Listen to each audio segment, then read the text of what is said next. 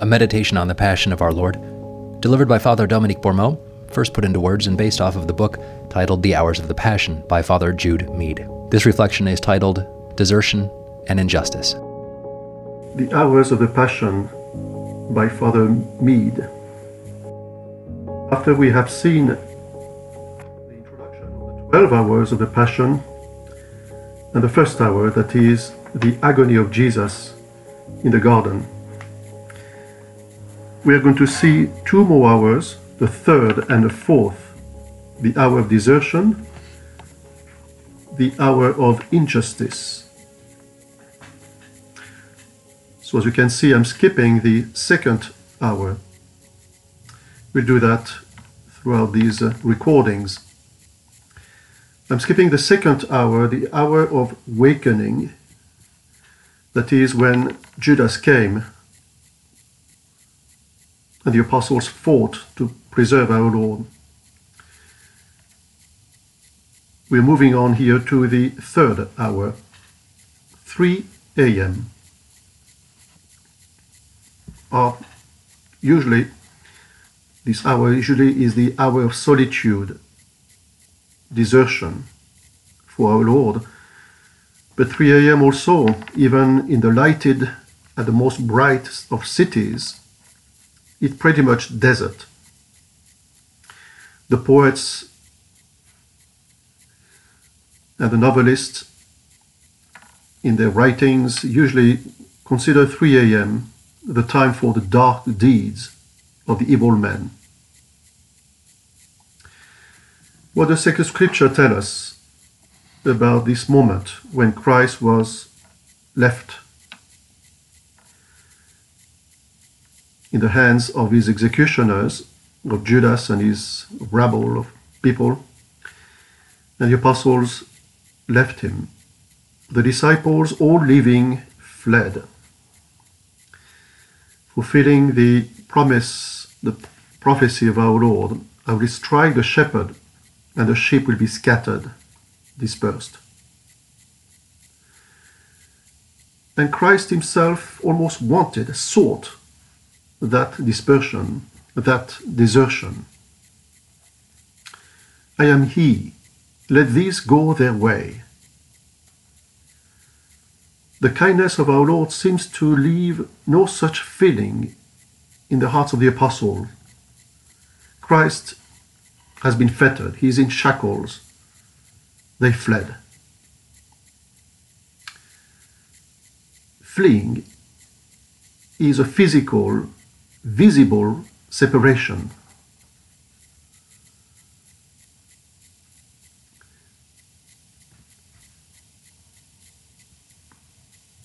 Before they had left him already, we might say, spiritually, intellectually, there had been an inward severance, so to speak.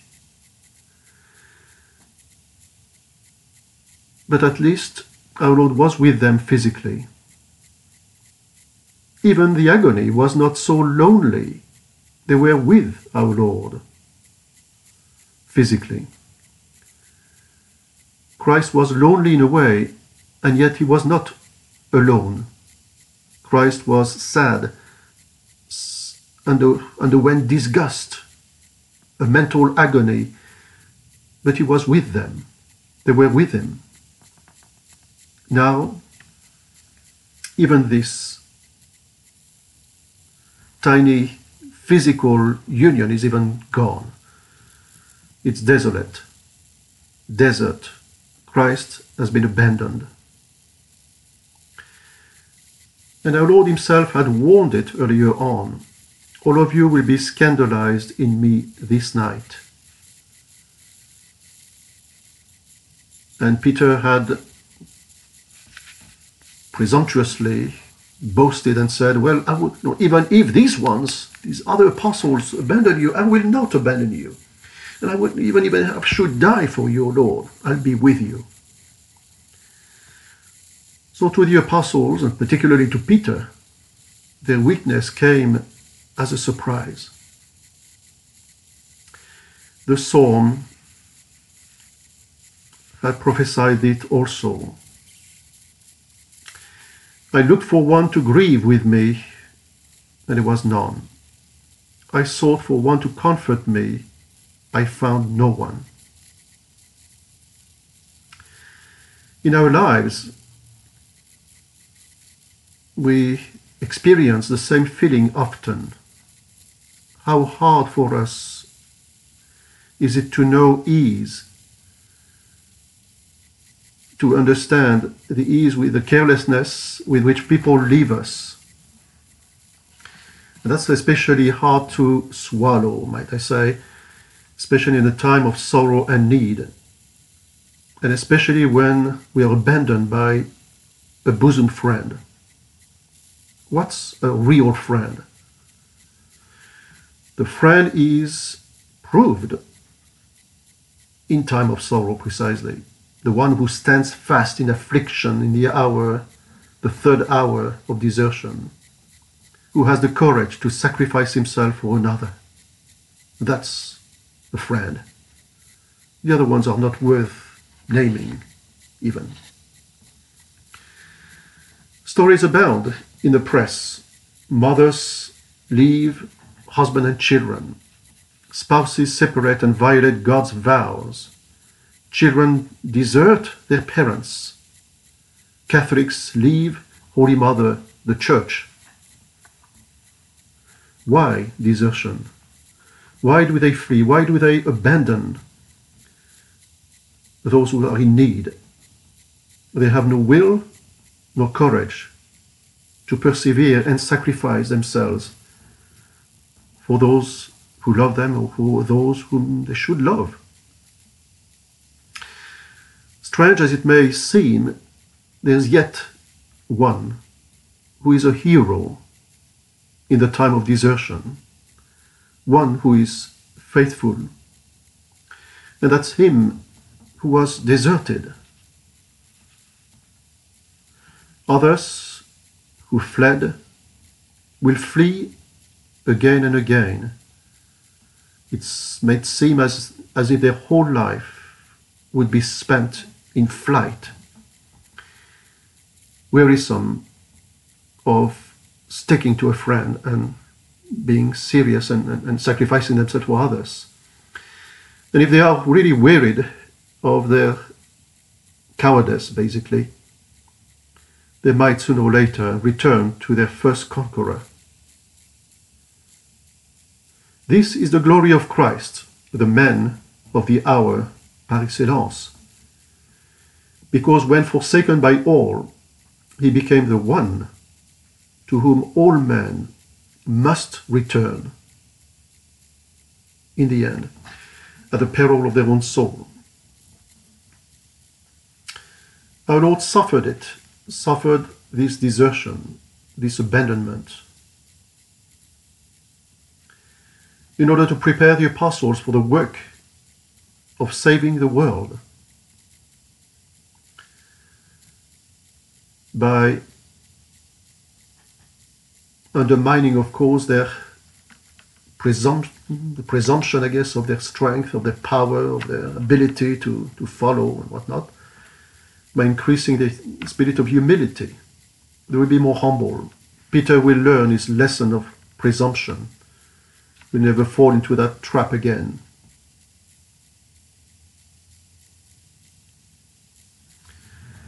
There's a lesson we need to learn, my dear friends, here in this meditation of the hour of desertion.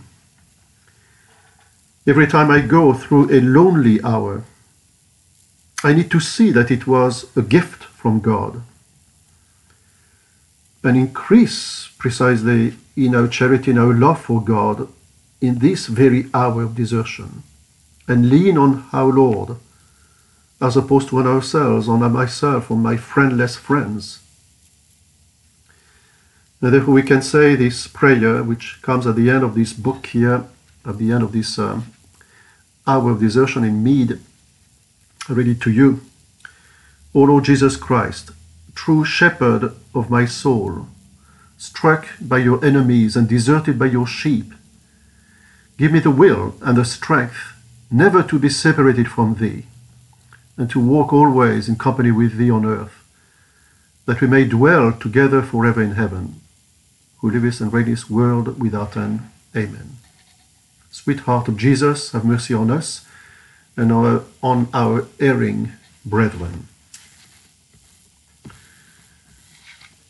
And we move on to the other hour, the hour of injustice. Still night time. The pale man is hurried off into the dead of night for the trial, prison, torture. He is taken by night for fear of the people. Testimony will be brought against him and the deeds he did not do. He is judged guilty even before the trial began. What's the cause of his condemnation? Who is the judge in this judgment, in this unfair, unjust judgment? Intrigue, wounded pride, hatred of God, jealousy, these are the causes of Christ's condemnation.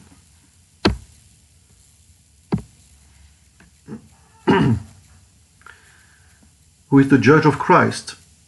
His name is Legion. When was Christ judged? Yesterday, today, and tomorrow. Christ is the man of the hour. Every hour is his triumph. Christ has conquered trials, falsehood, the hatred of God. He has conquered it indeed in the person of Pius VII, condemned by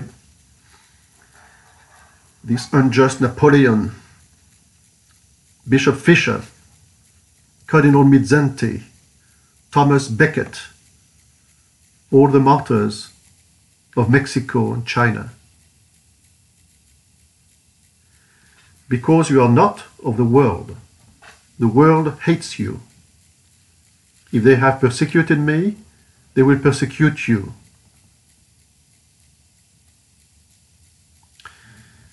Why was our Lord brought before Annas?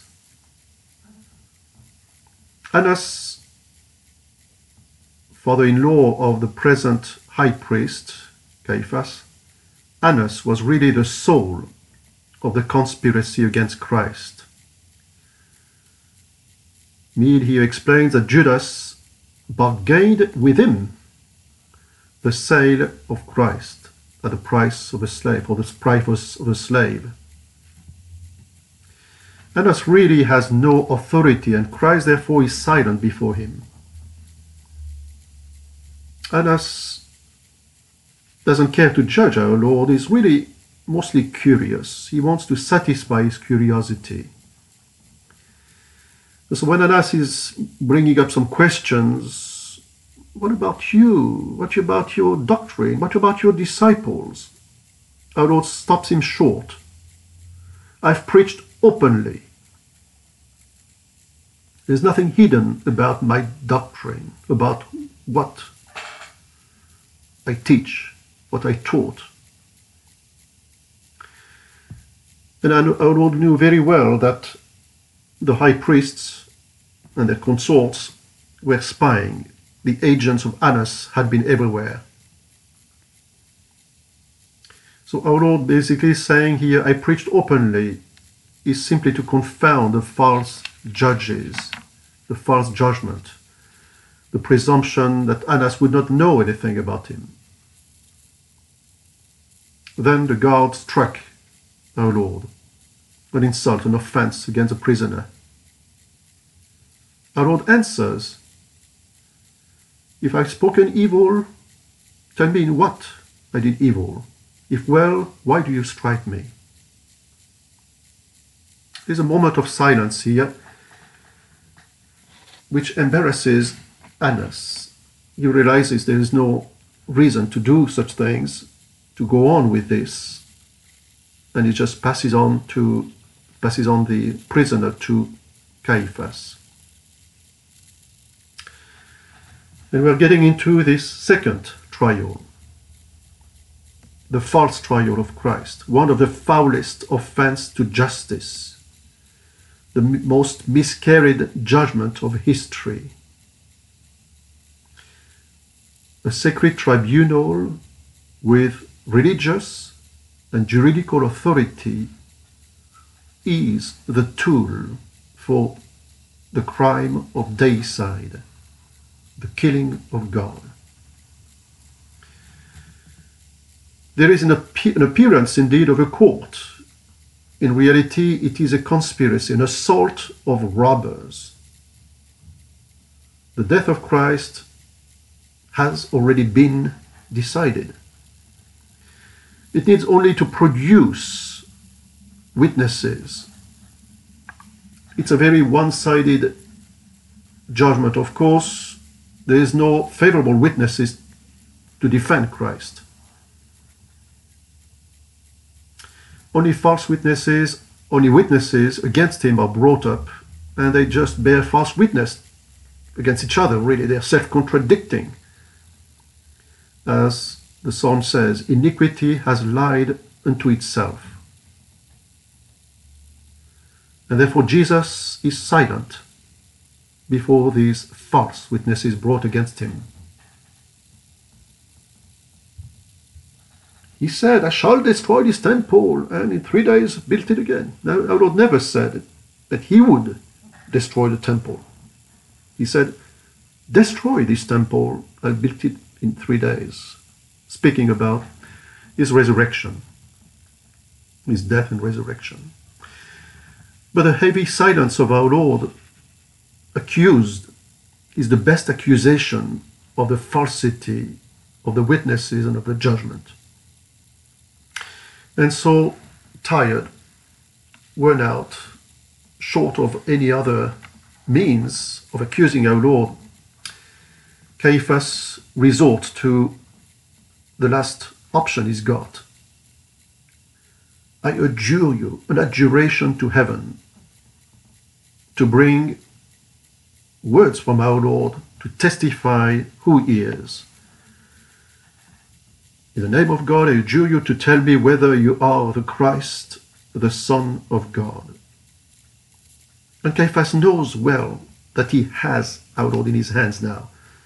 If Jesus said no, he would be called a liar for having claimed so often a dignity which was not his. Yeah, I am the Christ.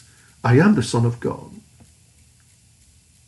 The Lord said it so many times in the past. If Christ says, yes, I am Christ and I am the Son of God, we are going to condemn him for blaspheming the name of God.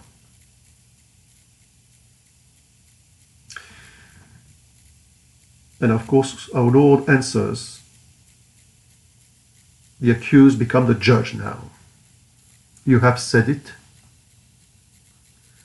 And yet you will see the Son of Man seated at the right hand of God upon the clouds to come to judge all men. You, iniquitous judges here, are judging me as a blasphemer against God. But someday, the last day, you will see the Son of Man coming upon the clouds of heaven to judge you too. What's the reaction of the Sanhedrin, that religious judging authority, the Supreme Court, of course, of the Jews? He has blasphemed, says Caiaphas. He rents his garments. And here the iniquity descends into hypocrisy. They've dared accusing the Son of God of blasphemy against God. God himself is called the blasphemer of God. Reus res sacra. The Romans have sayings indicating that the prisoner, the one accused, is sacred. You don't touch him. You give him the punishment he deserves, but you don't touch him, otherwise you don't act against him. Not so with the Sanhedrin. They spit upon our Lord. They beat him up. They have condemned him to death. He needs to die, but we need to give him a little present before that happens. Often we are amazed at how educated people, when they abandon religion and morality, fall very low and adopt beastly behaviors. The events of the Passion are a very significant example of this falling down, falling away. We've seen examples of that in history, the French Revolution, the reprisals of war. Christ died. Why? Christ died because he loved God's law. He respected it and obeyed it. Children need to be taught respect of authority, love of truth and religion, the Ten Commandments, the virtue of justice, giving each one his due. Justice without the divine law respected is a farce.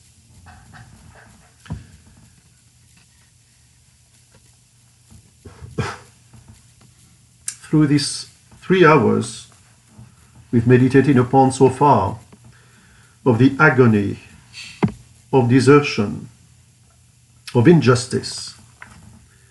We pray that we ourselves may stand firm with Christ's grace when we go through these desolate hours during our life.